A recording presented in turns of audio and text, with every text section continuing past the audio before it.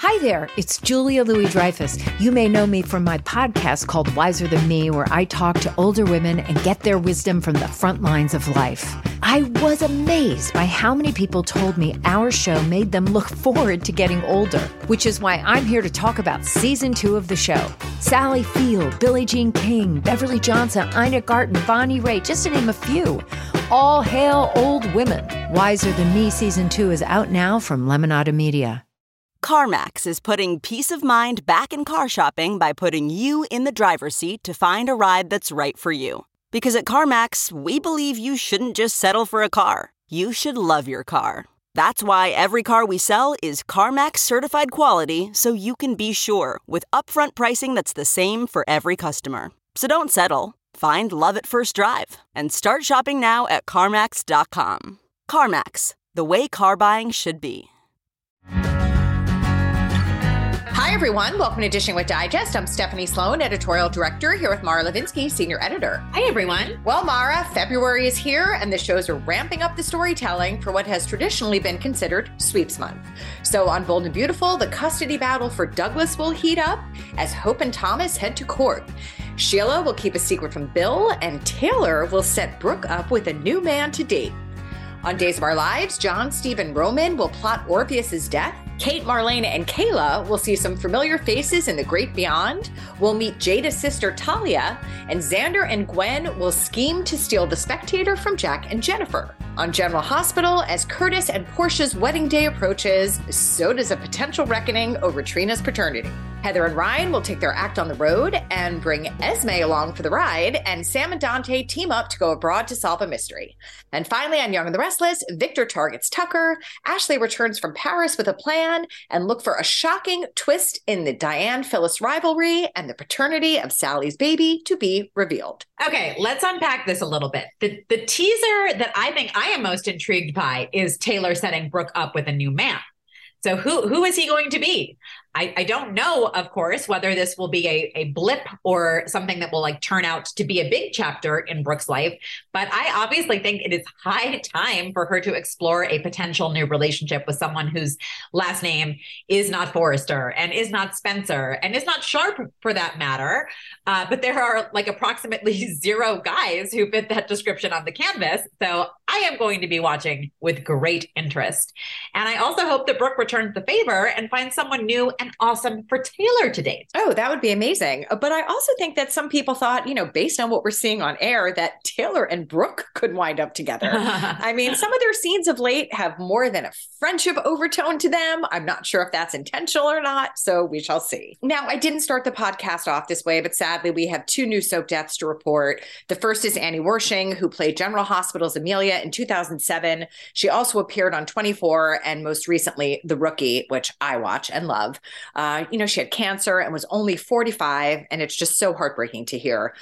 And another vet who passed away is Lisa Loring, who played Cricket Montgomery on As the World Turns from 1980 to 83, but is perhaps best known to the world at large for playing young Wednesday Addams on The Addams Family, and she was only 64. In happier news, however, Days' Lamone Archie, who made a holiday visit as Eli and also appears on All American, is engaged to Kristen Terry. So congratulations to them. I follow Lamone's dog on Instagram. So I just want to put it out into the universe that I think she would make an amazing flower girl. Hear, hear. Something else that I want to mention that fans can find in the new issue is an interview with Chad Duell, who did our character study feature. He had me absolutely howling with some of his takes on Michael. I think of Michael as such a serious character, and it's very well established that Chad is a goofball in real life. And I feel like the trains met in this interview. Fans talk a lot about how everyone that Michael dates dies, and Chad weighed in on that, and a lot of other things that I think fans will resonate with. And I think it's a must read for GH fans. Oh, it was a must read for me. I mean, I have to say, I don't know Chad really at all, and I definitely have some issues with Michael, but I absolutely adored this interview. I really appreciate when actors have a good sense of humor about the dopey or illogical things their alter egos do. Chad really had fun with it while, of course, being respectful to the writers. It is just such a great read. So I also encourage everybody to check it out. Now, our guest today has a lot of soap experience under her belt. It's Krista Tesreau, who played Guiding Lights Mindy and One One Life to Live's Tina. So let's check in with her and see what she's up to. Hi, Krista. Hi, Stephanie. How you doing? I'm good, thanks. How are you? Good. Well, we are so excited. We have been trying to make this happen for a while, so I'm so happy we are finally chatting. Exactly. Same here. And hi, Mara. Hello. So Krista, we are going to just learn a lot about you right now, but we're going to start that you're a native of St. Louis, Missouri, which is not one of the entertainment capitals of the world, but you were a pianist and a celebrated one at that when you were young.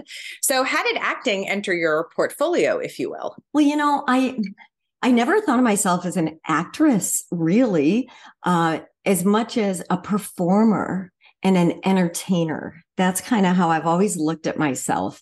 And so I think really I started playing the piano and performing on the piano at an early age. So how did you actually break into like professional performing, if you will, or cut your teeth as an actress?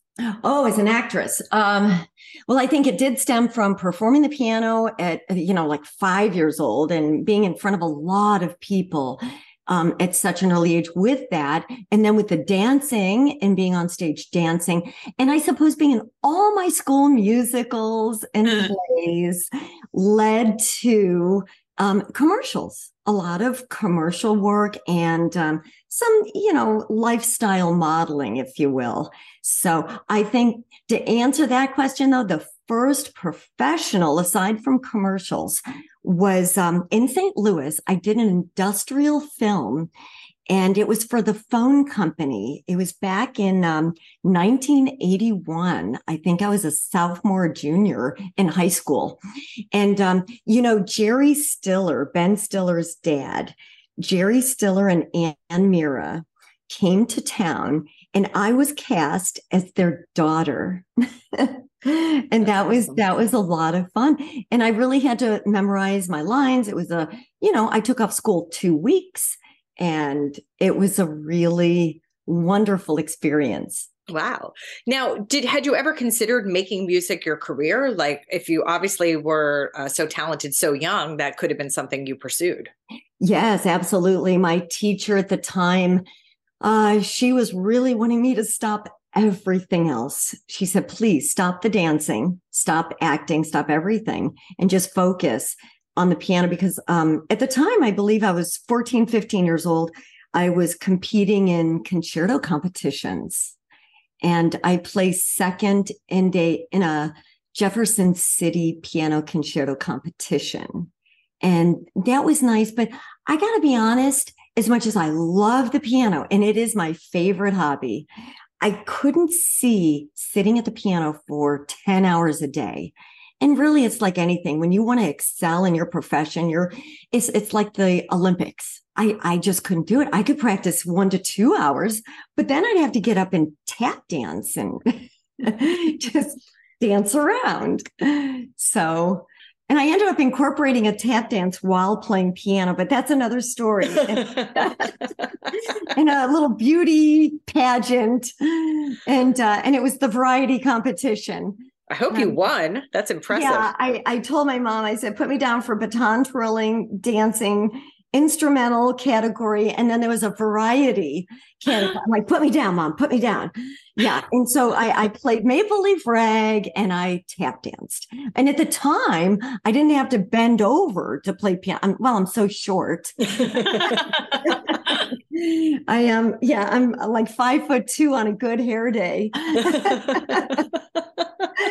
So, That's amazing. Yeah. That is so funny. You were still a teenager when you were cast on Guiding Light in 1983. So tell us how that all happened and what your casting story was. So, when I came out here, I was 18 years old. And when I refer to here, I'm in Los Angeles. Okay. And I was taking acting classes during, at nighttime and during the day auditioning. I had gotten an agent and a manager right away. And I auditioned for the Guiding Light, and I had never really watched a soap opera before, but I had a few callbacks, and then I had to screen test, and I screen tested with Michael O'Leary, along with 11 other Mindies, potential Mindies, And then after that screen test, my agent called me right away and said, well, they want to fly you to New York and they want you to meet with Grant Alexander Phillip. And I thought, well, I better tune in to see who Grant Alexander is. And so my agent said, yeah, it's down to you and one other girl. And I thought, oh, wow. And at this point, by the way, they had just cast the role of Beth and Judy Evans, who could almost, we look similar, to be honest, or blonde, we're the same height.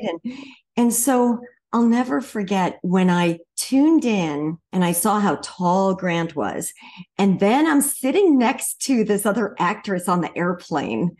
I'm telling you, she was beautiful. And she was about 5'10" brunette. And I thought to myself, why on earth would they cast me as Mindy, another blonde, And I thought they look like Ken and Barbie, this other act.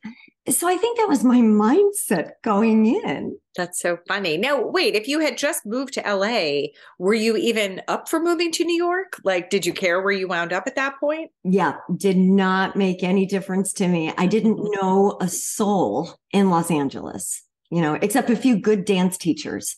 And I was in their class. Joe Tremaine, who was is phenomenal. And all the kids or the dancers in my class were on Solid Gold.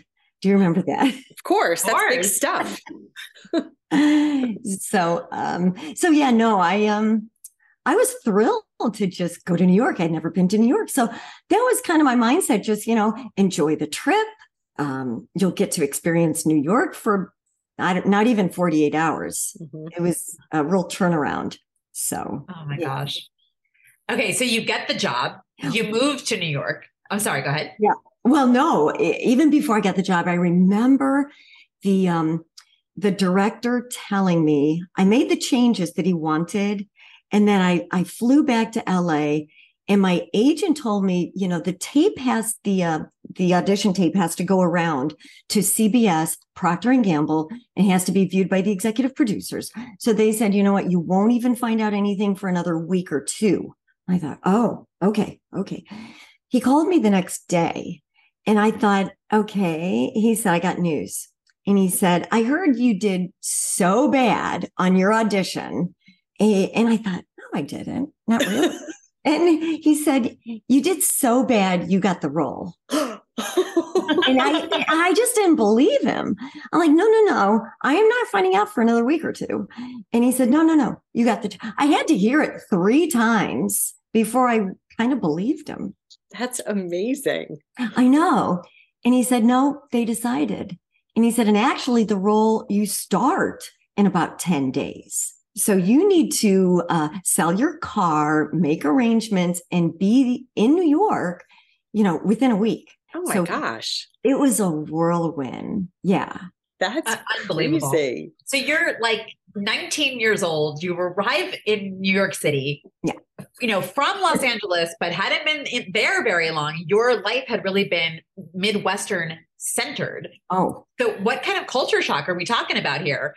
Okay. I went from an all-girls school wearing the uniform like 6 months prior, all-girls school to, having bed scenes. I now think, what were my parents thinking? So much. I think, whirlwinds are fine when you're 19. I didn't have a choice. You just, they handed me a big stack of scripts and said, you're going to average between 4 and 5 days a week in your front burner storyline. I didn't have time really to think. You just, if you had, you wouldn't have known what to make of that. It was just what the task at hand was. Exactly. So interesting. Well, what was the learning curve like for you with soaps? How were you on your first few days? Wide-eyed and bushy tail. So, Mindy stepped off a bus. That was her first scene, from Oklahoma. And I felt like that. I felt that was exactly me. So, and Mindy is an adventurous girl and we had a lot of similarities. I felt This is one great experience. Well, the Lewis family was relatively new to the canvas at the time, but obviously became a mainstay of the show in no small part due to how brilliantly its members were cast. So let's go through some of your Springfield relatives. Tell us about working with your on-screen father, Jordan Clark, who played Billy. Absolutely loved him. We probably had, I could even cry talking about Jordan, one of the best relationships of anybody on the show. With Jordan and I felt probably the most comfortable, where it wasn't even acting. We were just being. We would just run lines and it was there. I just felt it was effortless with him, probably more than anybody. Very giving actor. Mm-hmm. Yeah. Now, what about Robert Newman, who played Josh? Oh, he's the brother I never had and wish I did. Just a big love. I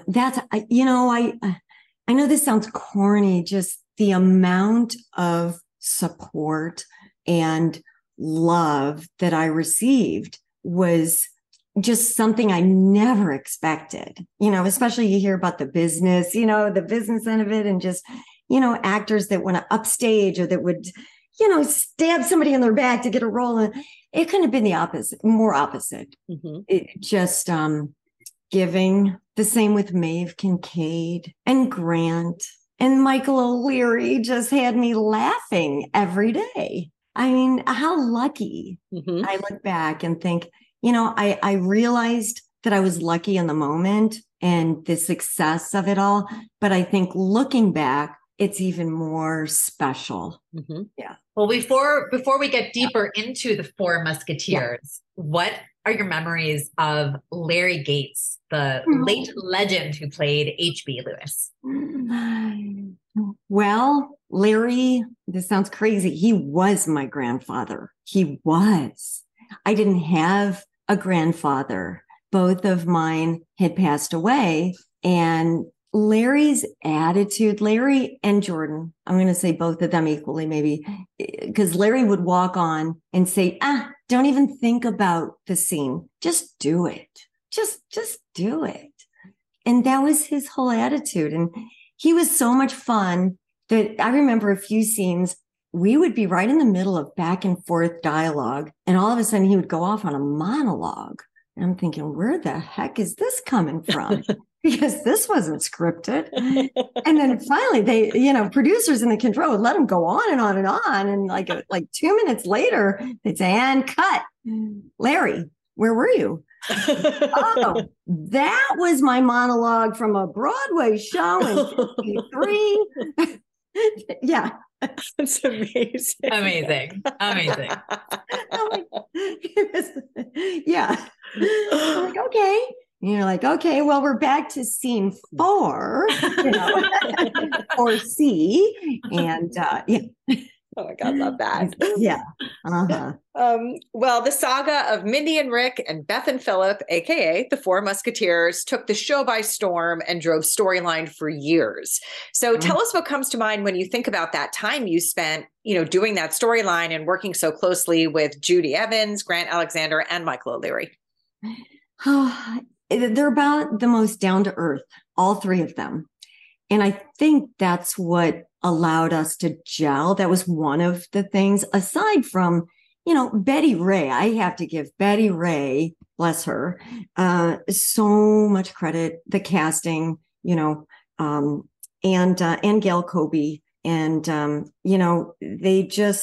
these guys, Judy and Michael and Grant, made going to work so much fun every day. Every day. I would have smiles on my faces.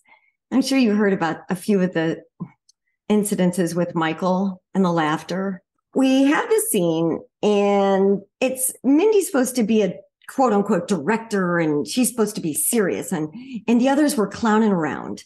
And Michael O'Leary kept ad-libbing lines and it just kind of made me laugh every time he'd ad-lib, and the director didn't want that. And she was just like, Michael, cut. please, Michael, don't ad-lib that line. So he wouldn't. He would ad-lib a different line and another line. And she's like, look, guys, you just want to keep, chewing up our time clock here. I need to move on and put you at the end of the taping order. And we're like, ooh. And so I couldn't believe he did it again. And so I would just laugh. I tried to suppress the laugh and I couldn't. And so anyway, so she said, all right, guys, we're going to take a meal break and you guys are going to be after dinner. Okay. So we were put at the end of the order of the day. And felt like bad kids getting, we were disciplined. And so after dinner, we all went out to dinner, by the way, had a big meal and came back. And so we're doing the scene. And we get to that point where Michael is ad-libbing, and the director, she didn't blame me, which, and I'm the one that laughed. Maybe I shouldn't have laughed and we would have gone on with the scene. But anyway, so it's after dinner. We're at the point of the scene. Here comes the line. And I'm just like pinching myself, like on the leg, like, don't laugh, don't laugh, don't laugh. And sure enough, he ad-libs like 2-3 lines and they're funny. And I'm trying to suppress the laugh and I fart. That is so not me. Oh my God. And it's like I'm mortified. I mean, and it's so audible too, and so you know what I do? And they had a 2-shot on me and Judy Evans. So you know what I do? I look at Judy like, did you hear that? It never look like that. Did you hear that? She looks at me right away like, oh my God, you just farted. Look. When I lost it a little bit, not to mention Grant, he heard it. They all heard it. Everybody heard it. And so Grant starts laughing. And finally you hear the crew just like, like pulling their headset off, like, oh my God, that was like so loud through my headset. And then they yell cut. And then, people are like fanning the air. And at this point, they're like, that's like Shamu and Heat. They said that was like a huge, I'm like, guys, it wasn't that big. Oh, like, oh my God. So anyway, needless to say, we did it again and made it through the scene. Fast forward, I'm at a pharmacy, like a drugstore. I'm standing in line, and what do I see? Soap Opera Digest. So what do I do a lot of times when I'm standing in line? I buy the magazine too, by the way. Thank you. We love that about you. I'm standing in line and I'm reading, and it says Catching Up with Michael O'Leary. I'm like, oh, let me read this article. What does he do? He tells the entire story. And and I'm quoting Michael, the Shamu and Heat. That's a Michael O'Leary line. And I'm standing in this line and like going, oh, I'm reading it. Like, and people are looking at me in line like, what are you reading? And yeah. Anyway, so sorry. Yeah, right. Yeah, I couldn't like say, well, my fart story that Mike was now, really like going to town on this one. And I thought what happened in Springfield stayed in Springfield, but here it is at the supermarket checkout aisle. Exactly. Oh my gosh. I still owe Michael, Yeah, I need to get him big time. Oh yeah. He has it coming to him. Sure. Okay. So Mindy was, of course, the troublemaker of that group. She did her fair share of scheming and faking pregnancies and the like. What do you remember about how you were approached by fans, maybe Beth and Philip fans on the street and at airports and wherever else you were? Well, honestly, back then, it seemed like the fans, thank God, still loved Mindy. They just wanted to shake some sense into her. And I actually had a fan at the airport come up to me saying, Mindy, why did you do that? Can I do this to you? And she just kind of took me by the shoulders and then she gently like slapped my face. Oh my gosh. She said, we still love you.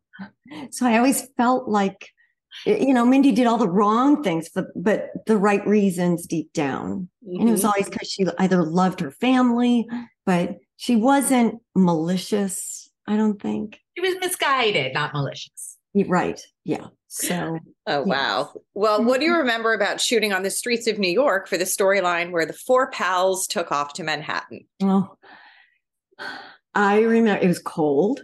I remember wardrobe giving me some long johns to wear under my coat, but they wanted the coat open as I was running down the street. And so I had them under my skirt, these long johns, pants. And I'll never forget, as I'm watching the show, I see my long johns. I was supposed to take them off. Well, I didn't think they were seen. And of course, fans notice everything. They do. And they noticed when I had a barrette on the right side of my hair and I moved the barrette to the left side of my hair. Seriously. And but working again with Michael and Grant and Judy, and it was more Michael because Judy and Grant had their scenes, with Bradley Rains and Mindy and Rick got a job. Well, Mindy playing piano in a bar and bar restaurant. Well, what was that like for you to now play piano as Mindy? Oh, I absolutely loved it. Anytime. And I'll never forget the first time. I never told him I played. And Betty Ray had, I believe she had a shower for her daughter. Anyway, I was invited to this little party and she had a piano. And so I sat down at the piano and she said, the writers are going to hear about this. They're going to hear about this. Is that okay? I love that. Yeah. She said, well, we have to incorporate this. So, yeah. So awesome. I absolutely love that. Well, another location shoot that I want to know about is shooting the wedding of Kurt and Mindy, because they were such a storybook couple with a storybook wedding. And your groom, Mark Lewis, played Kurt. Yeah. Just, do you know, I don't think I've been back. It was at the, held at the Caramore Estates. And it was probably a 2-hour drive from Manhattan, just gorgeous property. And to have had doves, the horse-drawn carriage, the white horses, the helicopter just circling. It was just beyond anything. Oh, can I tell this little story? You know who were my flower girls? Mindy had 3 flower girls because the train on the wedding dress was so long. It was over 20 feet. And they made the dress, by the way, a lot of French lace, a lot of imported material and or fabric. Anyway, not too long ago, I was at a charity event and Sarah Michelle Gellar came up to me and we were chatting a little bit. And I said, oh, congrats on all your success with Buffy, the Vampire Slayer. And she said, do you remember me? And I was thinking, I said, well, yeah, from All My Children, because she won an Emmy for that, by the way, that role. And she says, no, before that, I'm like, before All My Children. And I'm racking my brain. And she said, I was your flower girl when you married Kurt. I just was blown away. I had just let that go. Like, who knew that trivia? I mean, that's amazing. I know. And she said, yeah, that was one of her first gigs. And I thought that was so, and then you know what else she told me? And I'll never forget this. It was so sweet of her. She said, when we were in the rehearsal hall and we were blocking our scenes and the director was there, she said, we finished our scenes. And she said, you would always go over to the piano and play piano after the dry rehearsal. And she said, my mom used to make me stand there and listen to you play piano. I had no idea. I love this story. Isn't that sweet? That's so great. And she's such a great lady and so sweet. And then I let her know that my niece, my sister's daughter, Krista, she's my little goddaughter. She's a huge fan of Buffy.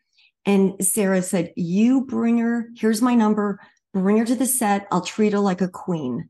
And guess what? She did. Oh my God. I love that. Put her in her Winnebago, brought her dinner, said, sit in my captain's chair, my director's chair. And yeah. That's so cool. Well, while you were starring on Guiding Light, you also made several appearances on the iconic Circus of the Stars. So we found the most amazing photos of you with Olympian Greg Louganis and in the cutest, flashiest archery outfit. So there are not too many people we can ask this question of. So we have to know, what's it like to be on Circus of the Stars? So loved it. Because, my background is gymnastics and dancing. And, you know how in life, sometimes one thing leads to another, the right turns, the left turns. Well, what precipitated the Circus of the Stars was actually Captain Kangaroo. And they had asked for me to come on and be part of a skit. Who Stole the Jar of Pickled Peppers was the name of the skit. And was that the football player, the coach, the umpire, or the referee, or the cheerleader? And just FYI, the cheerleader stole the jar of pickled peppers. But that cheerleader. Yeah. But as cheerleader, they allowed me to do a back handspring, a back flip. And so I think that might have caught the eye of somebody at CBS and said, oh, she does acrobatics. She would be good, for Circus of the Stars. So the first time they had already cast for the trapeze roles, and they asked if I would be Charlie Callis's assistant and Tim Conway's assistant. And they were both hilarious and fun to work with. Then the second time I did it, I did the trapeze, which was my most favorite one. Doing a stationary trapeze. We did it shot it in Las Vegas over Caesar's Palace. And that was, I trained with Barnum and Bailey Circus for 3 weeks. Oh my gosh. And that was a real stunt that I was doing. And then the third one was the bow and arrow with this marksman, Bob. Oh, I'm trying to remember his last name. He was considered the #1 marksman in the world. And so here I am. I have to preface, nobody wants an arrow shot at their head, really. Oh, I could see that. But being, I suppose, in my early mid-20s, and it was wintertime in New York, I was working a lot. I kind of wanted a break. They said, look, you'll get a break from the show for 2 weeks. Go to California, sunny California. The pay's good, and you could bring your sister. And we put you up at the Four Seasons for a few weeks and you get a convertible car. I thought, I'm there. There. So, and that was it. Yeah. That's amazing. Truly. All right. Another iconic series that you were able to do while also playing Mindy was a guest spot on Quantum Leap, where I believe your character was named Nurse Someone, but I believe you played a character on a soap opera. And Matthew Ashford, who's on Days of Our Lives as Jack, also appeared in the episode as I believe his character was named like husband. What do you remember about that experience? Yes, it was. I loved that show, by the way. Me too. I just thought it was just a wonderful, wonderful show. So I'm kind of glad to see the remake is done, And so it was, he lands in a soap opera setting. And the nurse, one of my lines right away was, "Doctor, we're losing him." And he plays the doctor and he's like, "What do I do?" And you see this look on his face and all of a sudden you hear cut. And then he looks around and there's a bunch of cameras. So, but he, such a nice guy. Scott Bakula. He just sweet. And let me tell you what happened at the end of our episode. He's like, we're going to have a wrap party for the season. He said, "I'd like to invite you." And, so I was thrilled to be invited to the wrap party. And now I didn't know Los Angeles very well. And I had just either was out visiting anyway, but I thought, oh, we're going to dress up. It's a wrap party. It's kind of like a premiere, I thought, And so, and I got the invite and it was held at a bowl, like, and I thought similar to the Hollywood Bowl. And it was like Corbin Bowl. And I thought, oh, that must be really, really nice. So I get all dressed up. I'm on my way there and I'm on Ventura Boulevard looking for this Corbin Bowl. And I thought, and it's a bowling alley, I thought, okay, let me just take this gold lame jacket off, ponytail, take the earrings off, and just go in anyway. So I went in and had so much fun bowling. And at the end of the night, my car wouldn't start. And Scott Bakula and his then wife, Krista, by the way, came out and Scott fixed my car. Oh, amazing. Really? Yes. So another sweet guy. That's awesome. Yeah. Now you exited Guiding Light in 1989. What went into that decision? Well, some of my contemporaries, like Meg Ryan and Marissa Tomei, they were catapulting their careers into nighttime and major film and romantic comedy films. And I thought, I love comedy so much that I thought I could see myself doing this. And so I left, they offered me a great contract. And in retrospect now, I should not have, I shot myself in the foot in a couple of different ways. You should never close the door in life. That's what I've learned, that, I felt like I said, nope, I am leaving and I am going to be skyrocketing my career now. And, everything fell apart after I left, and just so many unexpected things happened that I just had no idea. So this episode is brought to you by Philo.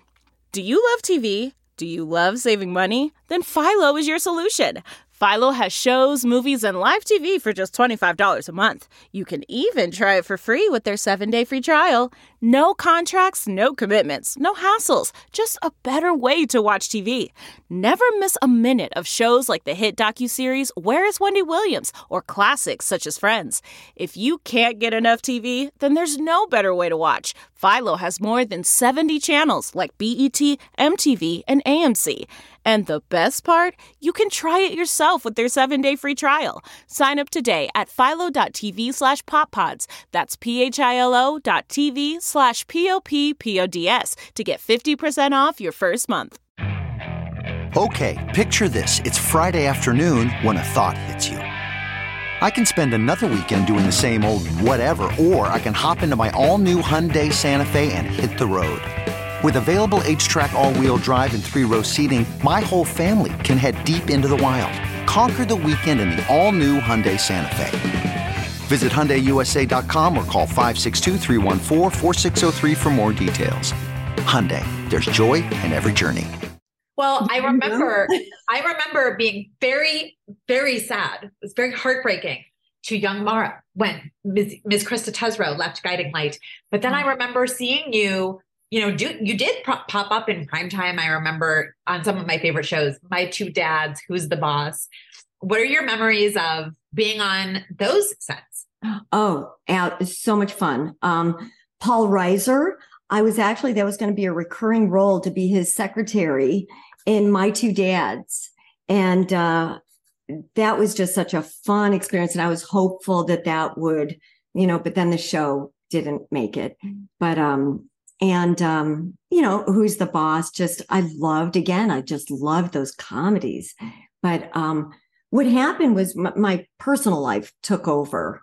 And I always thought I was good with saving money, to be honest. And from the show, I never spent the money crazy and I never blew the money, but I invested in real estate. And I invested in 3 properties in Manhattan.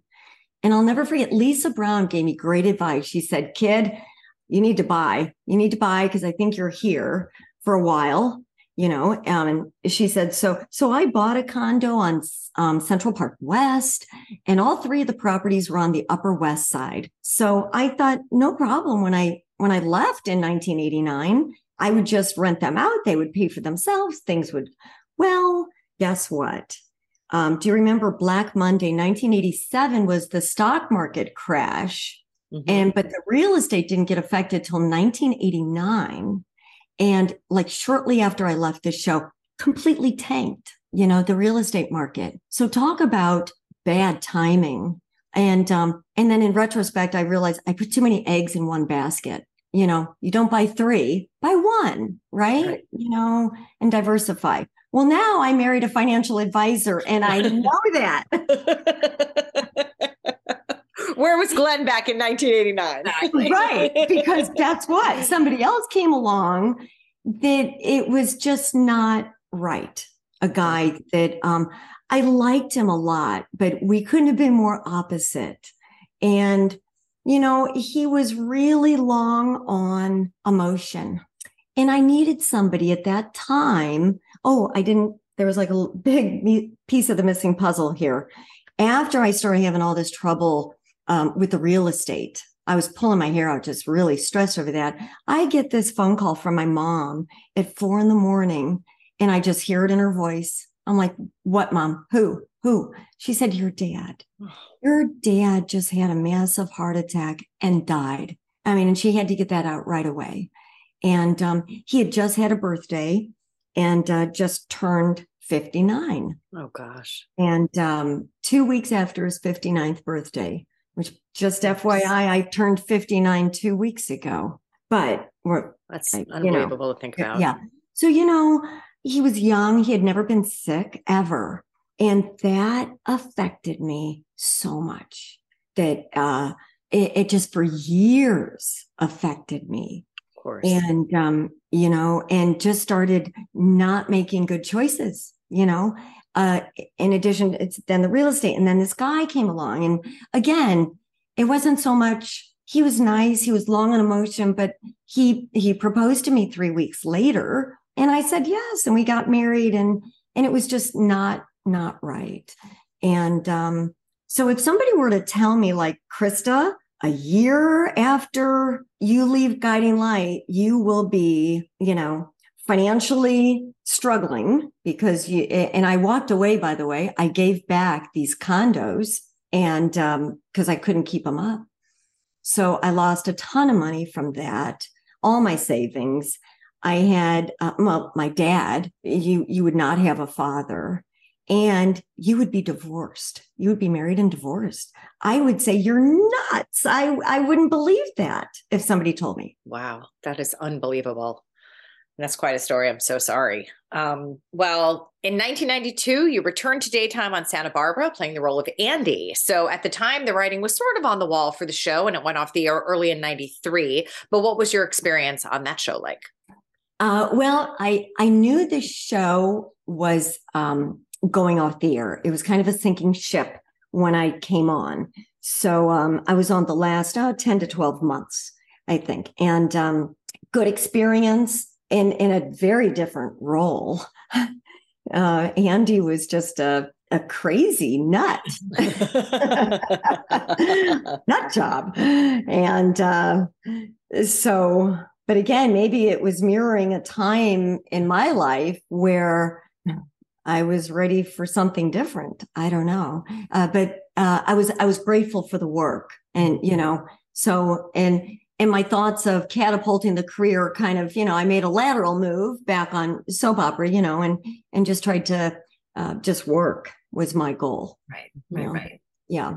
Well, so not long after that, One Life to Live came a knockin' and tapped you to play the iconic role of Tina, which was so identified with Andrea Evans, but had most recently been played by Karen Witter. So how did that come about? And back to New York you went, by the way. Exactly. I have moved coast to coast, LA, New York 5 times. Wow. And which was okay. I've always driven my own car in life. I've always been, paying my own way and just kind of steering my own ship. And, but I like that, but it came at the best time for me because again, I had a few hard knocks. I was in the 94 earthquake out here. I was living on one of the top 3 or 5 worst hit streets. And my building, I was living in a condo, and the building got red tagged. It had structural damage, and I had 3 days to get out. And on the third day, somebody came in and looted the place. Yeah. Oh my and gosh. At the time, I was dating a guy, and little did I know he was having a drug problem, and he wanted me to move in, but I knew not to.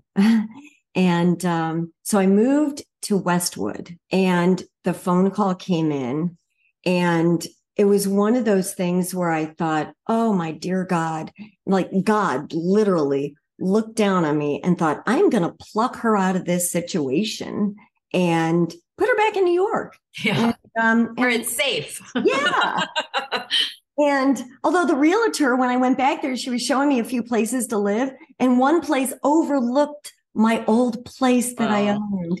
And I thought, no, I cannot look at that view every day and be reminded by that. But New York, I have to say, has always been good to me, always. And I consider it my second home. Not sure where my first home is, St. Louis or LA, but wherever I am, I suppose. Right. And yeah, so I was grateful to go back and work. Mm-hmm. Yeah. Well, you did tell Digest in an interview not too long ago that you struggled a little bit with the sex kitten angle of the role and how provocative some of the material that was written for you was. So tell us about that. Well, yeah, because again, I came from an all-girls school, and I don't want to say I was a prude. Maybe I was a little bit. But Karen Witter, and it's such a sweetheart. Some people in life are uninhibited. Well, that's not me. That, and I wish I could be a little more, and yeah. So and Karen, she was in Playboy and very uninhibited. And so, I was asked to do a few scenes where they wanted a profile and silhouette of my boobs. I'm like, oh my gosh. No, are you kidding? I said, I'm not Karen. I'm not Karen, and honestly, it wasn't that big of a deal looking back at it, but yeah, no. And that's always been my rule. I was never going to do nudity. And, I guess it was John Voight. I had a meeting with John Voight on a film, and I auditioned a few times, and I met with him, and he said, listen, there's a shower scene. And he said, I just want to make sure. And I'm like, well, that's what stunt doubles are for, right? And he just looked at me and said, yeah, but I don't want a stunt double at all. And he said, so you would have to be comfortable, doing that. And I just looked him in the eye, and I smiled, and I said, that's not me. That's not me. And I would feel uncomfortable.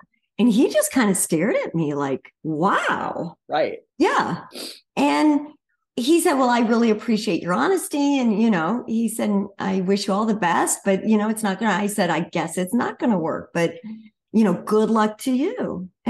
Well, I think it's great that you, stuck to your guns and knew where your lines were and didn't cross them. It especially as a, younger woman in your career, I think that would probably be intimidating to a lot of people who would have regrets about not having done so. So I applaud you. Oh, thank you. Because I remember one other audition too. It was for a baseball movie. It wasn't A League of Their Own. It was a different movie, a B movie, but I loved the script, but I don't know whether it was the director or whoever it was, but he just said, I want to see you in a bikini. And I don't know, I found that odd. And then he said, do you own a G-string? Oh, yeah. And uh-huh. And I just smiled, and I said, oh, I'm sure somewhere in a drawer. And then he said, when do you want to come back for the callback? And I'm like, oh, you tell me. So I left there thinking, who actually says, when do you want to come back for the callback? Usually they tell you when to. So I called my agent, and I said, he asked for a G-string for me to, I said, I'm not going back. I'm not going back. And that was the end of it. Yeah, it's creepy. Yeah. Yeah. That's terrible. Honestly. But that was, honestly, I think that was if that was the most, I never saw the casting couch. I was never put in a situation, knock on wood, I'm very fortunate overall. Yeah. All right. Well, at One Life to Live, Tina, during your years, as always, had her on again, off again thing with Cord, played by John Loprano. What was John like to work with? Big teddy bear, just, again, very down to earth. Yeah, just what you see is John, and he kept the material fresh and we just, worked together really well, really well. Sweetheart of a guy. Loved working with him. Now, as Tina, you're a part of another iconic soap family, The Lords, and Tina's sister, Vicky, was played by the legendary Erica Slezak. So tell us about working with Erica. I had heard that Erica was very professional. I was a little intimidated, to be honest, at first. But you know what? She was the consummate professional. I'm telling you, newer lines every day, just the minute she walked onto the set. And a great actress, loved working with her. Just, she was just so, I don't want to say anime, but just such a wonderful actress that it just felt so fun when you're working with somebody like that, at that caliber. Mm-hmm. Yeah. Well, I have to say that the years that you were on One Life to Live were some of my favorite years as a fan of soap opera in general. I loved the Tina Blair rivalry and like the rocky relationship that she had with her surprise half brother Todd when she discovered that this persona non grata was actually the Lord Heir. Just a storyline I absolutely love to this day. But what stands out to you about working with Cassie DePaiva and Roger Howarth, who were playing Todd and Blair? And David Vickers, by the way. Of course. Buck Watkins, too. Of course. Just so much fun. I welcomed the scenes with Cassie that were just the cat fights.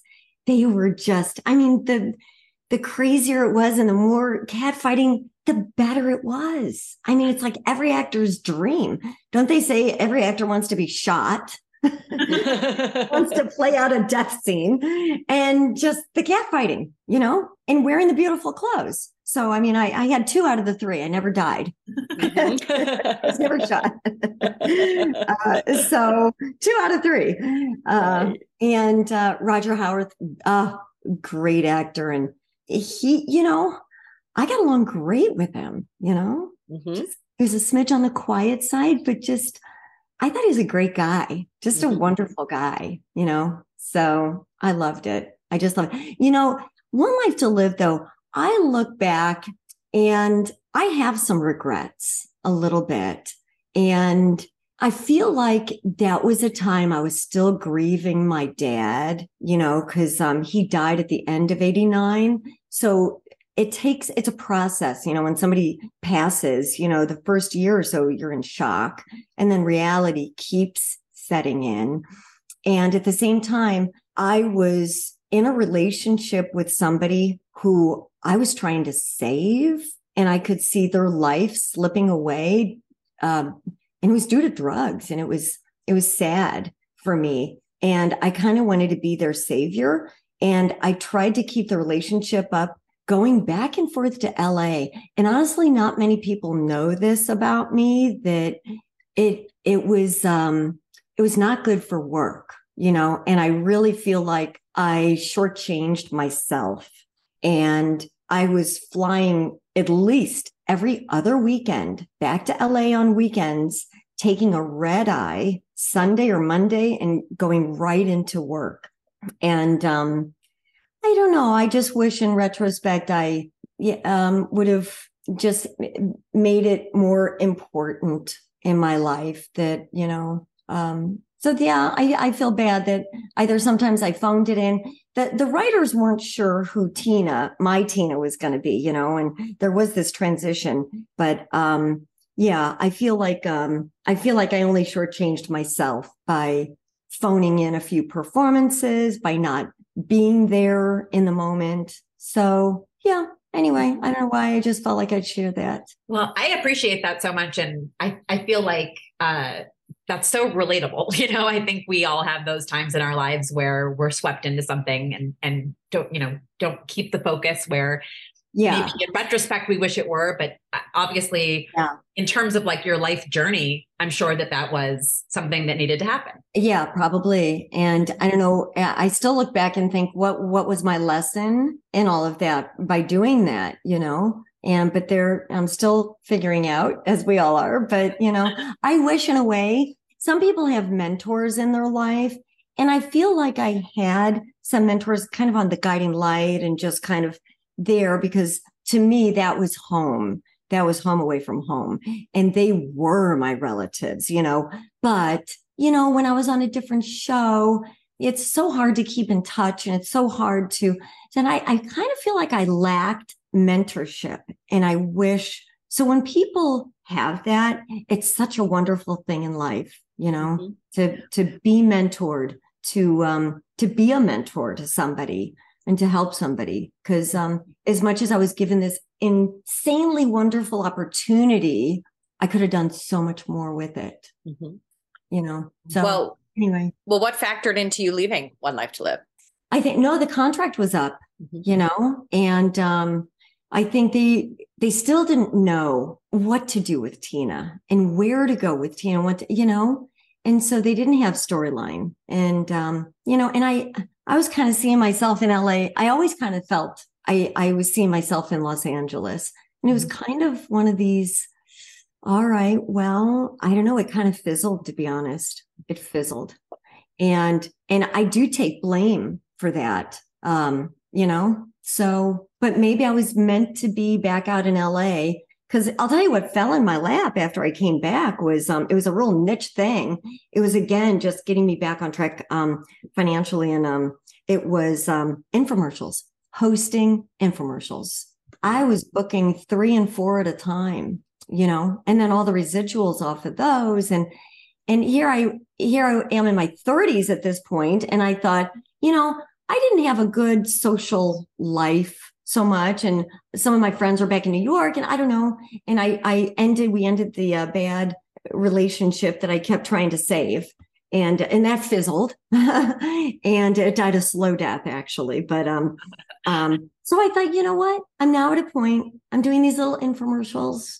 I can play. I can actually have, I don't know, I can go out and just be with friends and have so that was important to me at the time.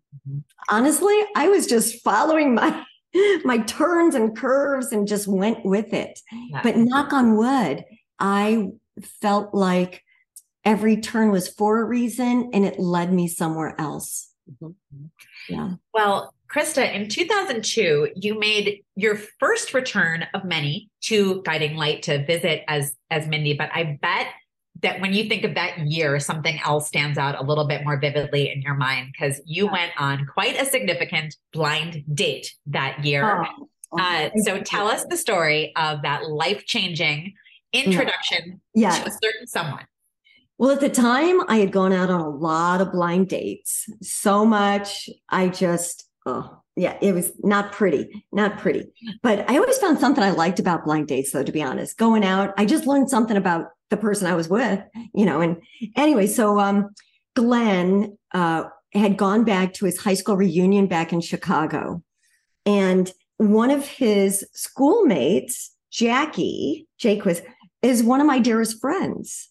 And she had never thought about putting us together, because either I was in a relationship or Glenn was in a relationship, and so they got back together at their reunion and decided to have lunch in Los Angeles. Jackie lives in LA.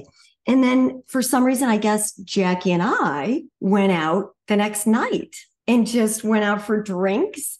And I'll never forget, I said to Jackie, I have to go to the restroom, but if my future husband walks by, just detain him, okay? So I come back from the restroom and she says, "Oh, I got it. Your future husband." I'm like, "Really? Where is he?" And she goes, No. She said, "I went to my reunion and his name's Glenn." And she said, "Oh, he plays piano too." She said, "And he's from the Midwest. You guys would have a lot in common."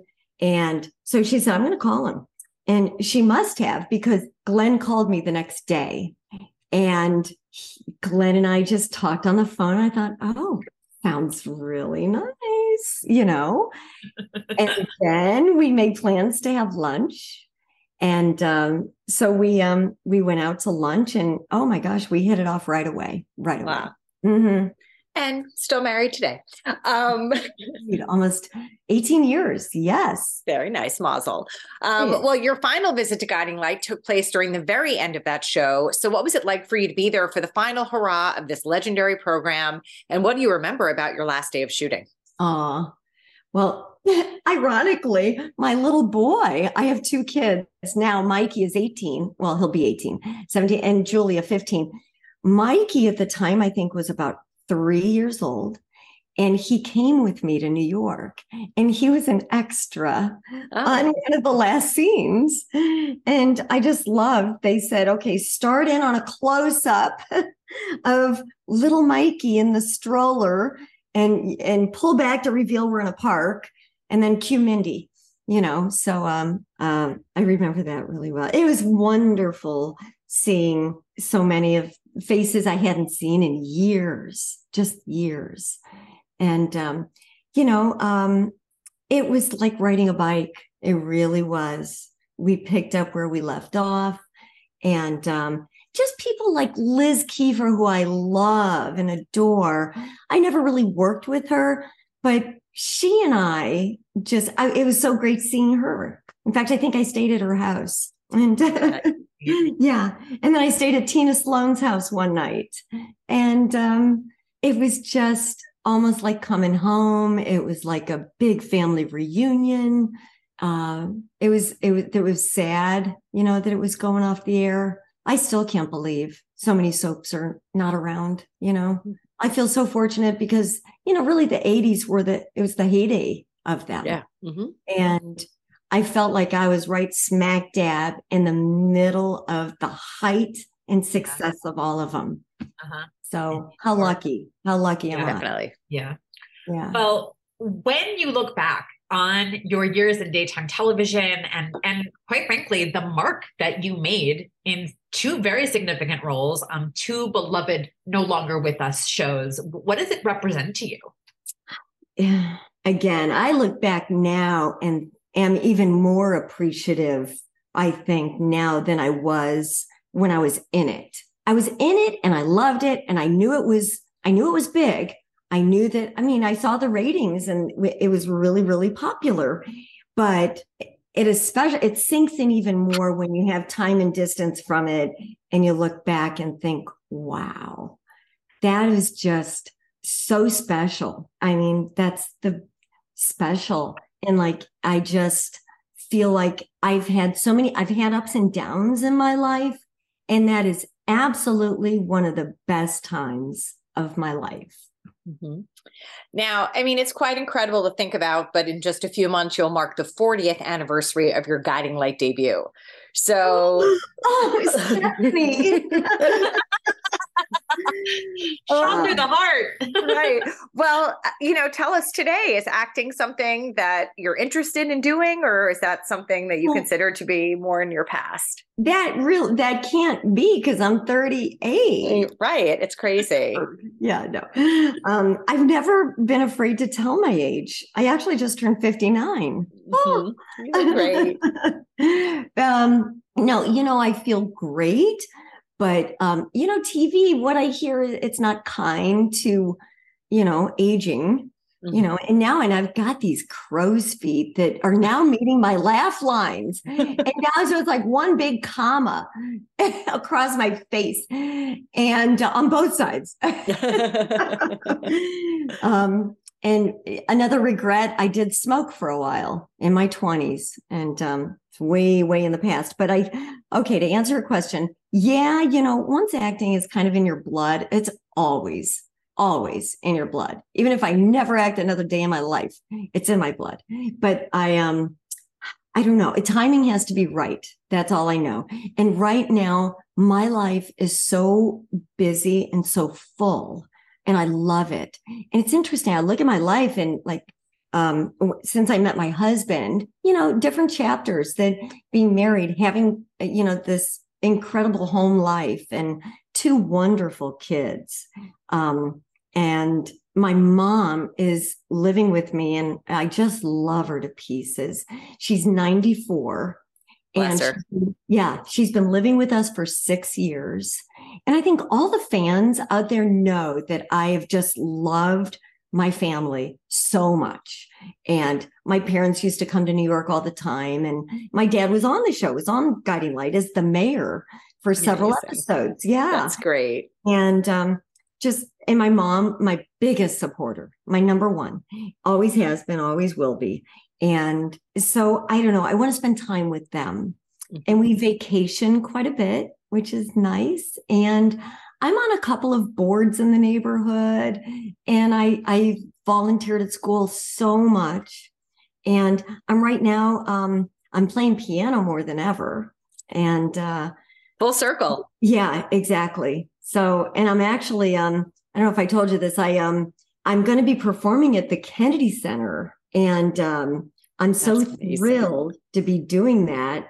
The date might get changed, but right now it's tentatively set for May 30th. But I'll let you know. That's excellent. For sure. Yeah. Very impressive. And we give little piano recitals and concerts. So we have 3 concerts planned in the month of February. So I'm practicing for that and loving it. So you're busy. Well, in spite of all that, we thank you for all your time today, for sharing your amazing stories. And it was just so great to catch up with you. Oh, likewise. Thank you so much for having me. It's been really fun. Thank you so much for joining us. Thank you to Krista Tesreau for being our guest. If you like this podcast, please subscribe wherever you listen to podcasts. Be sure to pick up a new issue, on sale now, and come back next week for another podcast.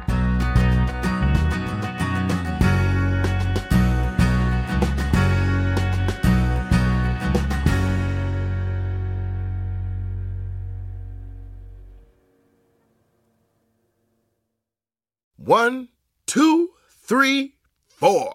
Those are numbers, but you already knew that. If you want to know what number you're going to pay each month for your car, use Kelley Blue Book My Wallet on AutoTrader. They're really good at numbers. AutoTrader.